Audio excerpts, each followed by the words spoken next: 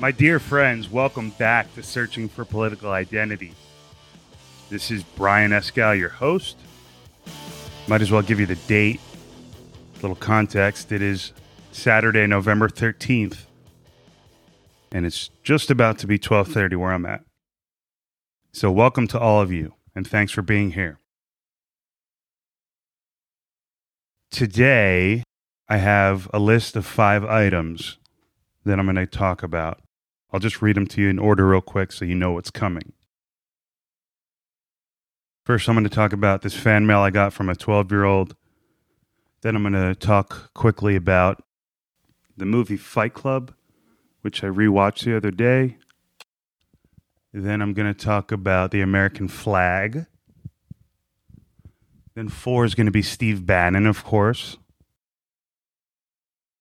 And 5 is the most, I left the best for last, the most difficult for last, for sure. So hopefully by then I'm warmed up, because number 5 is I'm going to explain critical race theory. Critical race theory as I'm being taught it right now at University of San Diego Law School by an absolutely incredible professor named Professor Roy L. Brooks. So you can check him out. But everything I'm about to tell you about critical race theory towards the end of this episode is straight out of his mouth. And he's brilliant. I'll never forget this class. There's so much to it. So I've got this timer running, and it's going to be difficult for me to run through all this, but I'm going to do it. And I'm going to do it pretty quickly, because who has the time for bullshitting? Excuse my language. So with that said, here I go. Listen to this. If this doesn't melt your heart, I don't know what will. A couple days ago, I get this message, this direct message on Twitter. And it says this: "Hi, Brian. I just listened to your podcast, and I think it's great." And so I read the first sentence and I go, okay, cool. That's nice. Let's see where this goes. "I like the perspective you have being a young person. I'm 12 years old, and I host a news and current events podcast with guests from all over the world, like most recently journalists reporting from Kabul, Afghanistan. Look forward to listening to more. Ezra Graham." I was just like, what? This 12-year-old kid composed a gorgeous note. So thoughtful. And look, I know 12-year-olds are smart because I was smart at 12. So in that sense, I guess I shouldn't, overdo this, but my goodness, I was impressed by this young kid. And what a sweet thing to say. And good, this guy, so it's called News Nerds. If you want to follow him at Twitter, it's at News Nerds Pod. At News Nerds Pod. Great. What? It's just brilliant. So that made my day, made my week. I'm going to save that note. So thank you, Ezra. Very kind of you, buddy. All right. So that's item number 1. Yeah, I rewatched Fight Club the other day, and it's interesting. What do I take away from it? Well, in terms of manhood, masculinity, to be alive, to feel alive.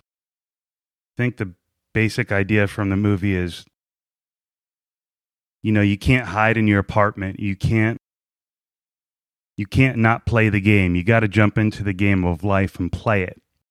And you might get hit once in a while, but you get up and you punch back, right? In the appropriate way, metaphorical. You never You never use violence. You never fight unless you're defending yourself. But watching Fight Club does remind you that you got to take chances and you got to shake things up. But it's a dark movie. It's a good movie. But it's got some intense themes. And I don't know what to make of it other than to say, question authority and reclaim your life, reclaim your agency. Make sure that you're the one in control. Don't go full Tyler Durden, but make sure you know who you are and what you believe in. And work from there. I don't know. Movie makes you want to go do something big, bold. I wish I had more pronounced thoughts on it. I thought I might by this point, but I just jotted it down. I thought it was worth talking about. Today, in the context of how hot our political environment is, it almost feels like it's going to get physical, right? Everyone's talking about how it feels close to civil war now. Ultimately, I'm not worried about that, but I understand. I don't think we're terribly far from it. I don't think physically it's going to happen these days. Too much integration in the country. But the divide is big, and it's big. So I'm thinking about Fight Club, thinking about that mentality that I see a lot in this culture right now, on both sides, between Antifa, Proud Boys, etc. People are fighting. People are fighting. That's why I wrote it down. And then I'm talking about the flag. People are fighting over the flag. In fact, what I see is a lot of liberals, progressives, if you will, not necessarily the same. We won't go into that discussion right now, but many on the left are saying, "Nah, screw the flag. I'm just that the right, the alt-right took it over. Now it's a symbol of hate, just like the swastika." And that's where a lot of people are right now. I'm not there. I like the flag still. And my opinion is that it'll be very easy to reclaim the flag if you think we even lost it to Trump. America's much bigger than Trump, so I'm not worried about that. But a lot of people are like, nah, you take your flag. Take the flag, because I want nothing to do with you, Trump people. That's the attitude. Tough times. So the flag, yeah. I don't know. Was it always a symbol of unity in the past? I imagine it was always a symbol of a point of contention, right? There was always a dissident or a progressive or a critical point of view in society, right? I assume there wasn't, like in the past, perfect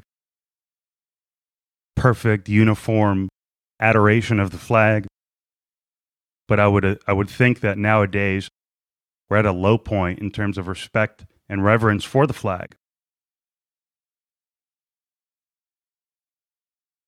And for me, look, I grew up, like I've told you, in a conservative town, though in a liberal house, progressive house, in a relatively conservative suburb in New Jersey, hand on the heart, saying the Pledge of Allegiance every morning.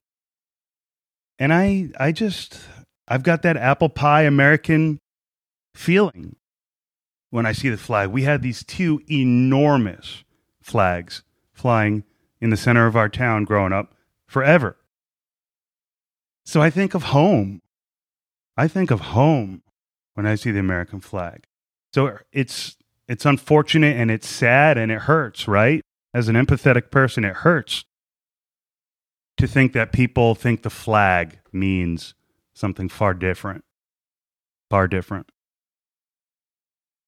All right, so that's a little bit on the flag, controversy, and Like I said, that flag does not belong to Donald Trump. It does not belong to the Republican Party. It does not belong to anybody. It belongs to all of us. It belongs to all Americans. Right? That's easy. Okay, the big news of the day. Steve Bannon. And the note I wrote is, Brian, talk about the left versus the Tucker Carlson. Okay, but check this out. Because you know what's happening with Steve Bannon. I don't need to regurgitate it, right? He was indicted by a federal grand jury.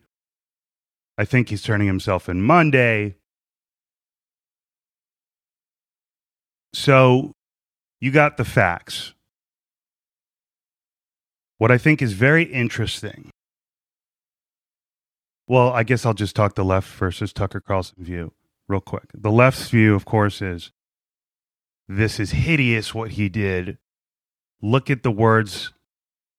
Look what he said on his podcast. He stoked up January 6th. Look what it resulted in. We need to know more. He must testify.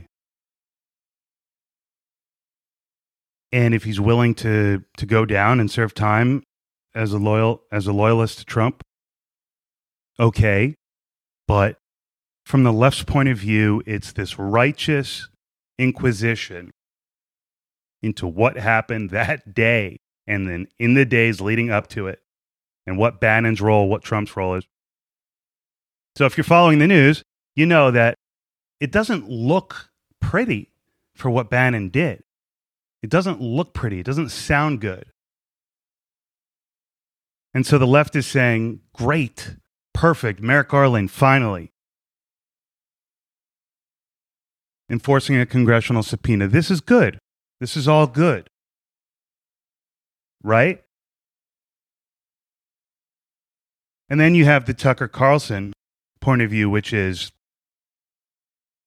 the Department of Justice is now coming after a man because they don't like his opinion. They don't like his opinion on the last presidential election. He thinks it was fraudulent and stolen. And the powers that be, the new regime, they would call it regime. That's the word they use, right? They try to, I hate to go on a digression, but real quick. Shame on anyone on the right who uses the word regime to describe Joe Biden's administration. That's disgusting. Have you no shame? They want to call it illegitimate. And this ties in, but it's not really a tangent. Steve Bannon wanted to kill this presidency, Joe Biden's presidency, in the crib. His words, right? He wants to be a killer, right? Steve Bannon is Trump's killer. Trump likes killers. And in politics, yeah, I'd agree. You need killers. So Bannon, by his own words, said, we're going to kill Biden's presidential administration in the crib. People will be begging for you, Trump, by the time Biden is halfway done, yada, yada, yada. And how are we going to do that? We're going to do it by having this serious event on January 6th, 2021, where all hell is going to break loose, right? And that's how we're going to plant the seeds of doubt in everyone's minds. And Joe Biden will be illegitimate for that reason. And then we can call him a regime. Okay, this is very devious. And you want to say it's clever. You want to say it's bold. You want to say it's dirty and in a sense respect because you want to respect it because it's like, hey, man, that's politics. War, all is fair in love and war, and they think they're fighting for their conservative values, and maybe all is fair in love and war. Look,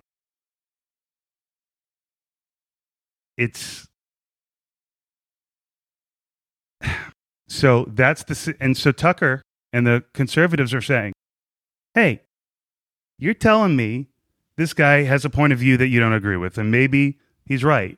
I mean, maybe you're all right. Maybe Steve Bannon's whacked out. And Tucker's saying, I don't care if Steve Bannon's whacked out of his mind. You can't arrest this guy for having a wacky opinion. That's protected speech.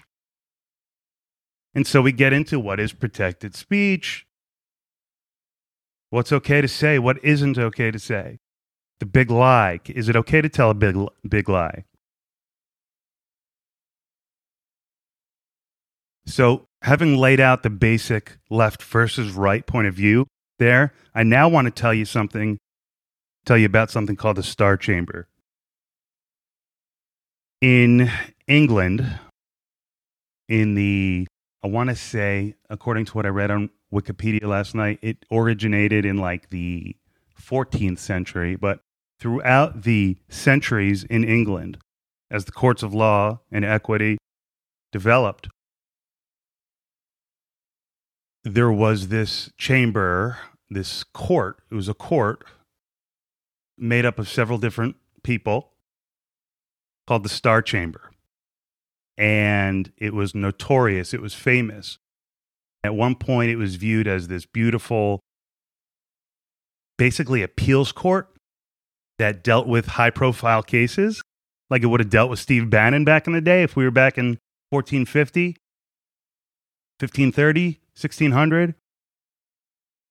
It handled cases that were too hot for regular, or where the defendant was so powerful, like a public figure, that a regular court just couldn't do it. So the Star Chamber was apparently this beautiful, ornate room with these tall ceilings, and you look up, and it's like this blue, beautiful, rich blue ceiling with gold stars. And I wonder what the stars represented. Did they represent truth, twinkling amidst the dark blue sky? Do they represent, what did I write here? Stars of truth. Why stars at all? Very interesting, but you can imagine it being a beautiful chamber.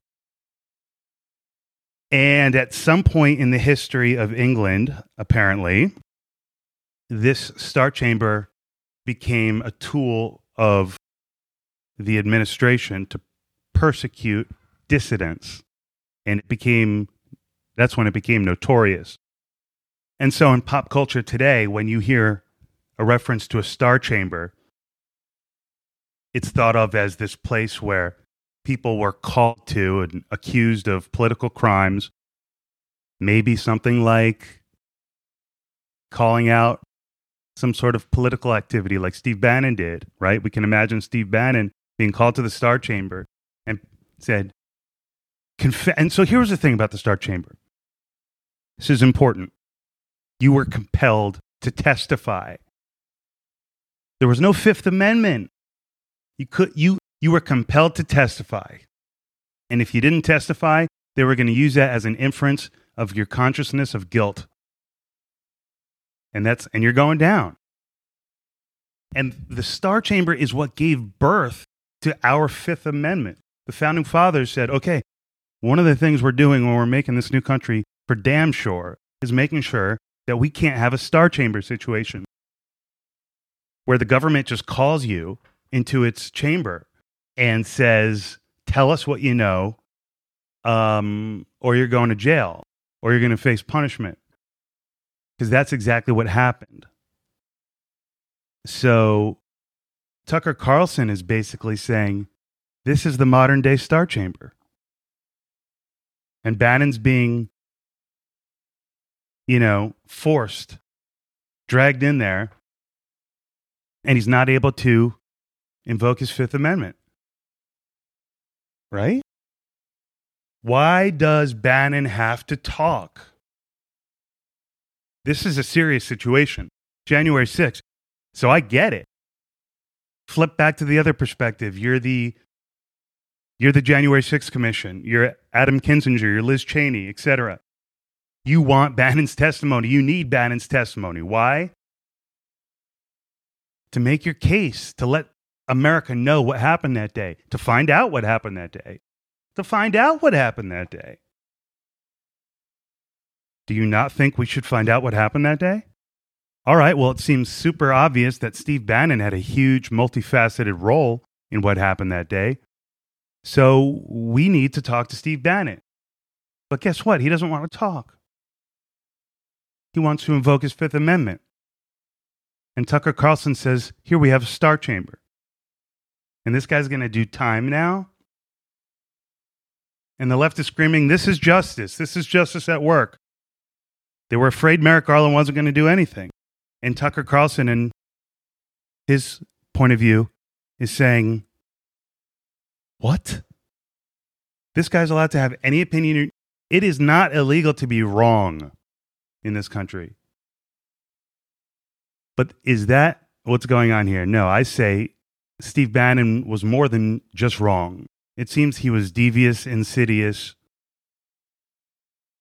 and we should let the justice system decide if it was criminal. But legally, from a legal perspective, should he be forced to testify against himself? My instinct is to say no, he shouldn't. He shouldn't be forced.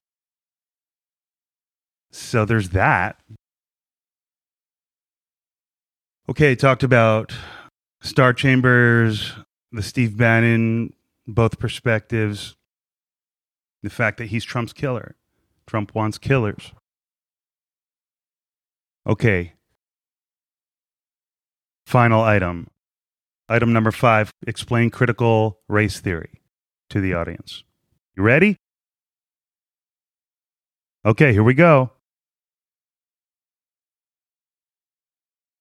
All right, this is going to be a lot of information, and I'm going to go pretty quickly, so you might have to rewind this to catch all this. I'm going to try to explain it clearly, just like I was doing it for my dad on the phone the other day. I said, the way I just explained it to him, I think I should give this big overview to the audience because it would be really helpful. You want to know what critical race theory is? First of all, why do I know what it is? How do I know what it is? I'm learning it right now from a very competent professor. Just leave it at that. He's an authority on the subject.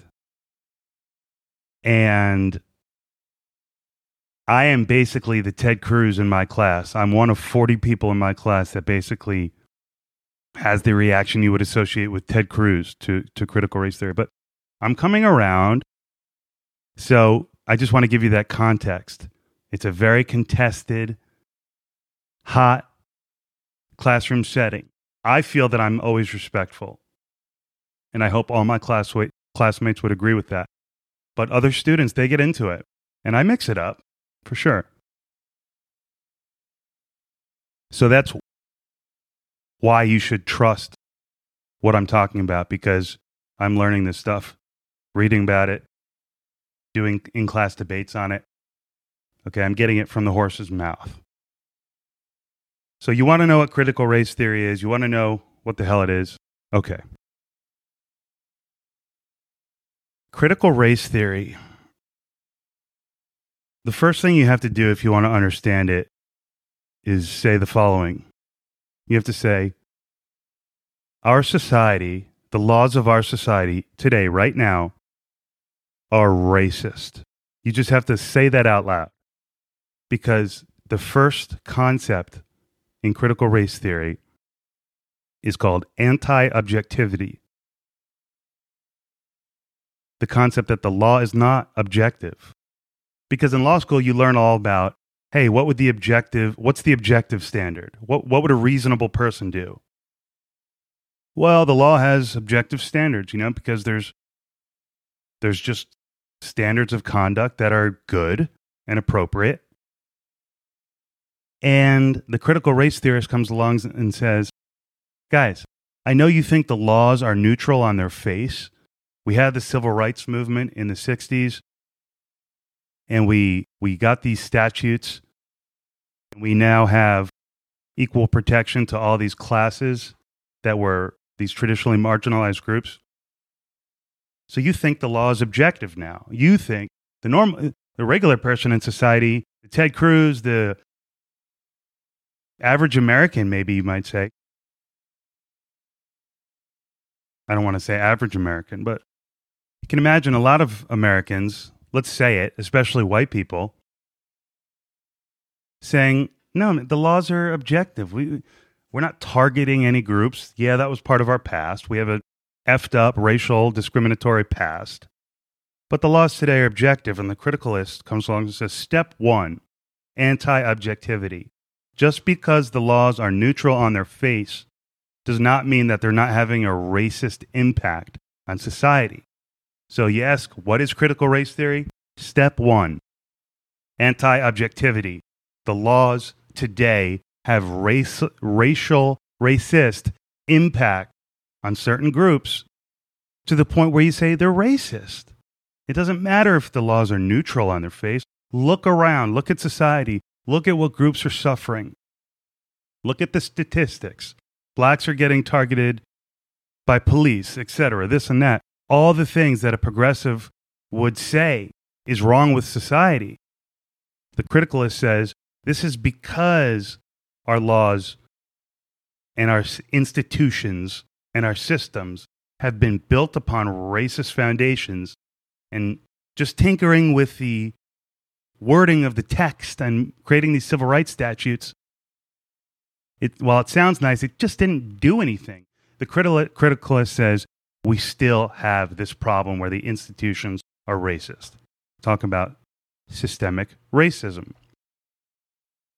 So that's very difficult for me and for a lot of people to accept. Because if you're a straight white male like me, you've been going in society, everything's cool, I'm not discriminated against. Now, I'm Jewish. I know what it's like to be othered. But, you know, I don't have this problem generally of feeling marginalized. So after listening to so many students share their perspective, you have to say, okay, there's a lot of people who believe this anti-objectivity thing, that we have systemic racism. Like Colin Kaepernick, right? He would say, we live in an anti-objective society. Now that we have that out of the way, the criticalist wants to propose some solutions for you. Because, of course, they don't want to have society remain racist, remain anti-objective. So they say, and here's how I can explain it from there. Because that really is the main thrust of critical race theory, whether it's critical feminist theory or critical lat theory or critical queer theory or critical whatever. These are all real academic fields. And the bottom line is, whatever outsider group you're talking about, the point is they're saying society is slanted against us. That's it. That's critical race theory. It's just saying, look how society is still today slanted against us. And the core concept is the laws are neutral on their face, but in effect, they are disproportionately impacting these groups still.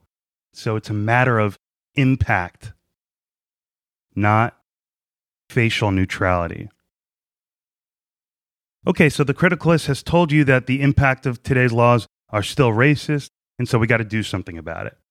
So now that you have this concept of anti-objectivity in your mind, let me kind of take a break from explaining critical race theory, because in order to finish the explanation of critical race theory, I've got to give you some more context. Okay, and I'll do it quickly. In our country and in the English law system that we inherited, you have to ask yourself, what is the role of a judge?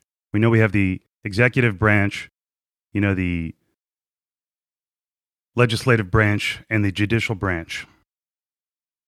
And we think of a judge as it's a very big question. What is the role of a judge?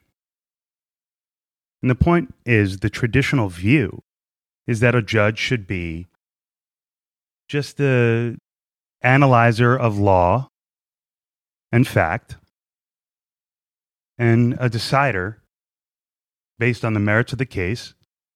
You could say whatever you want, but the traditional view is that the best judge is one that doesn't inject a sense of personal policy into his decision-making process. And the way I like to talk about what's called the traditional process, because now I'm talking about how judges decide cases. We had originally what's called traditional process, which is an adherence to legal rules.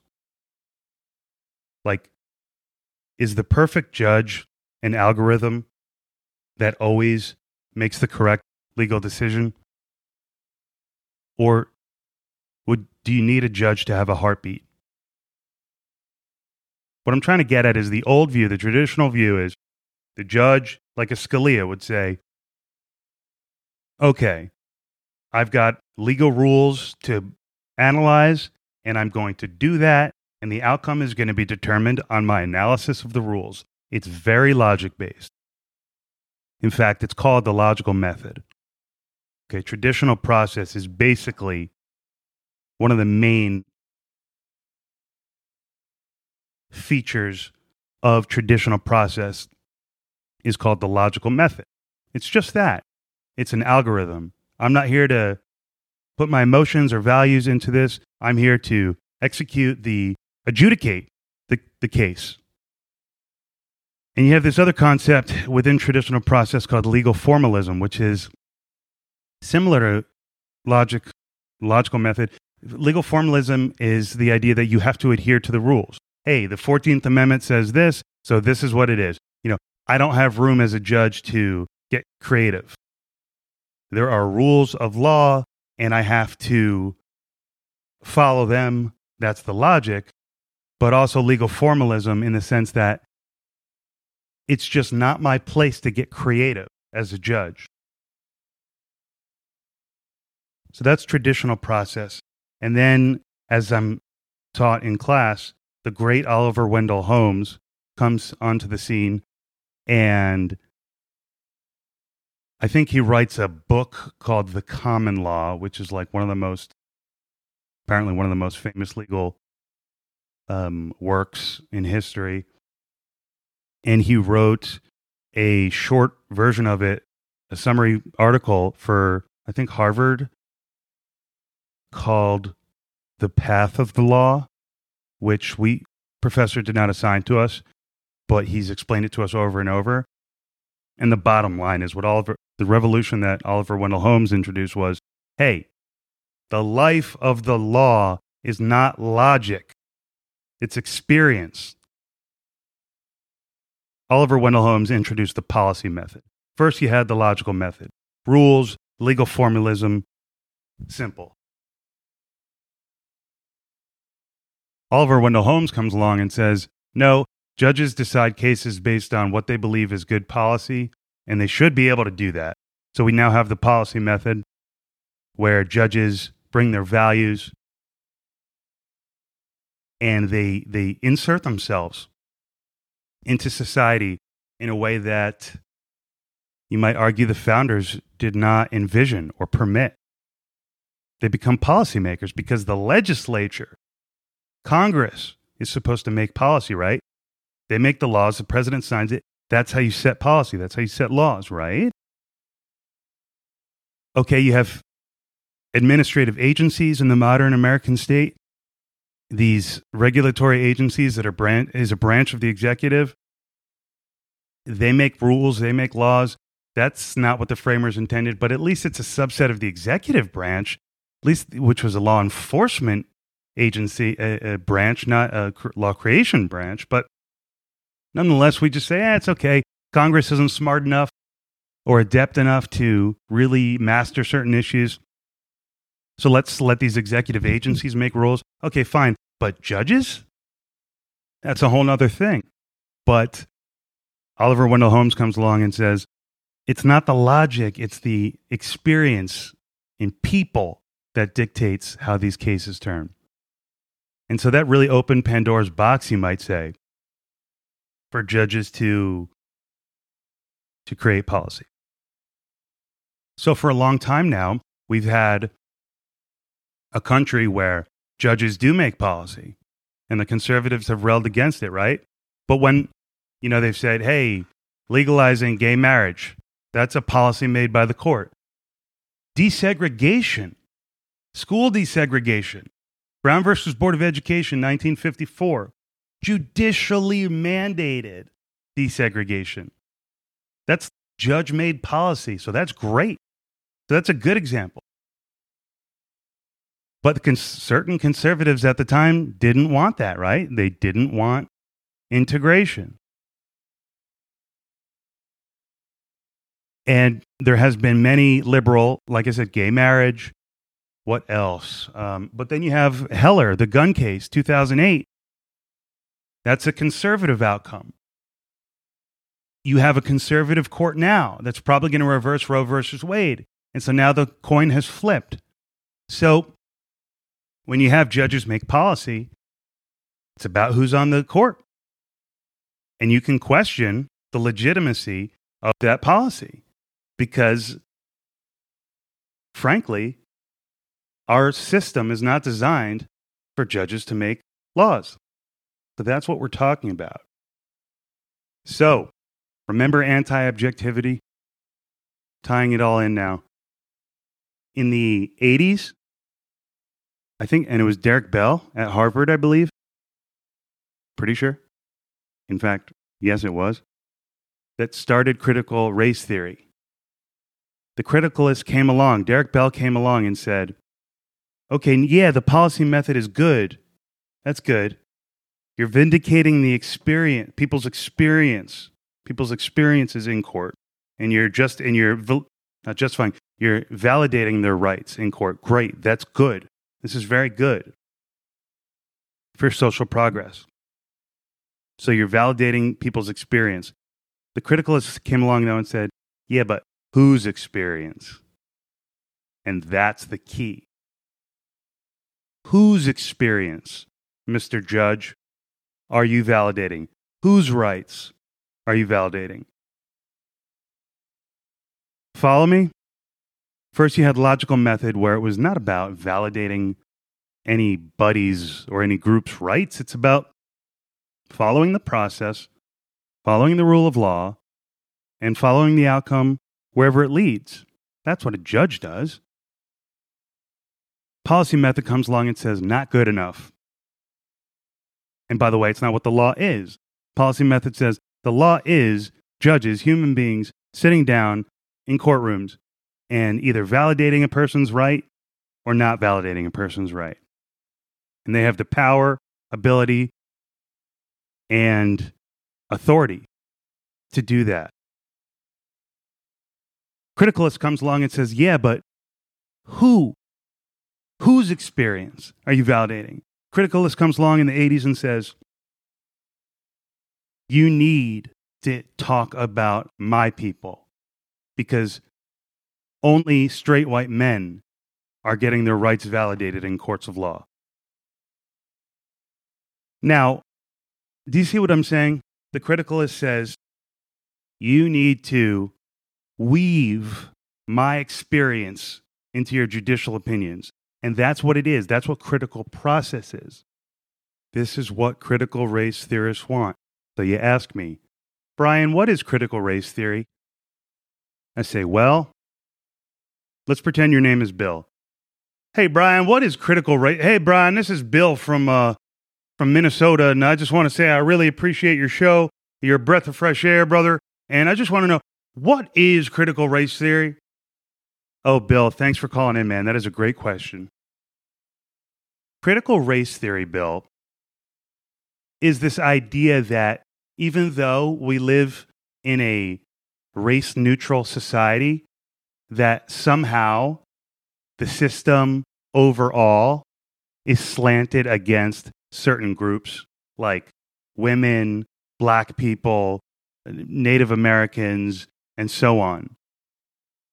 Critical race theory, Bill, is the idea that is this the awareness to the reality that there are certain groups that are suffering. And it's because, critical race theory says, of the overall structure of our laws.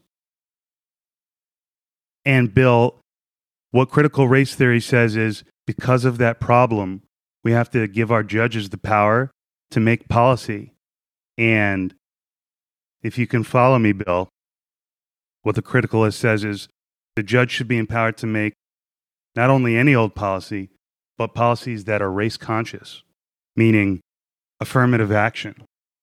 We might give the judge a power to say, you know what, people of color, however you want to define it, Black people, Native Americans, Asian Americans, whatever your group is, And this is where people have an allergic reaction to critical race theory, Bill. They say the left is playing identity politics, and they're thinking of people in groups, and people should just be treated as individuals. And that's how I feel, Bill, by the way. So that's why I'm the lone Ted Cruz in my class, because I believe people are individuals. But Bill, you ask me what critical race theory is, and I'm trying to answer. I'm doing my best. And what I'm saying is critical race theory is this idea that the structure and the laws of our society, even though they're neutral on their face, have a disparate impact on certain marginalized groups, Bill.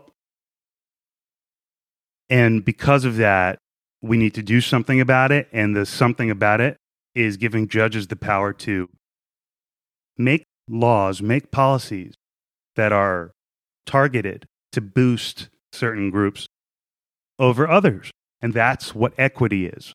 And people say, no, that's not fair. We shouldn't have, first of all, if we're going to have a policy that takes certain groups and gives them benefits over another group, shouldn't that be congressionally mandated? And the criticalists would say, Bill, we need those policies. That's the point of critical race theory. And the other point is, Bill, Congress ain't going to do it. And once you realize that, Bill, if you get converted to that mindset, you realize the only way forward is judicial policy, just like Brown versus Board of Education, just like Obergefell for gay marriage, and so on. So it's a question of where do you think the law should come from? Which branch of government? Should it be by any means necessary type of thing? But at the end of the day, critical race theory says outsider groups have not yet had their day in court. So I went on, but there it is. I laid it out on the line. All right. With that said, I'm going to recharge. No, I'm kidding. I can go on for hours, but nobody wants to listen. Love you guys. See you next week. Later.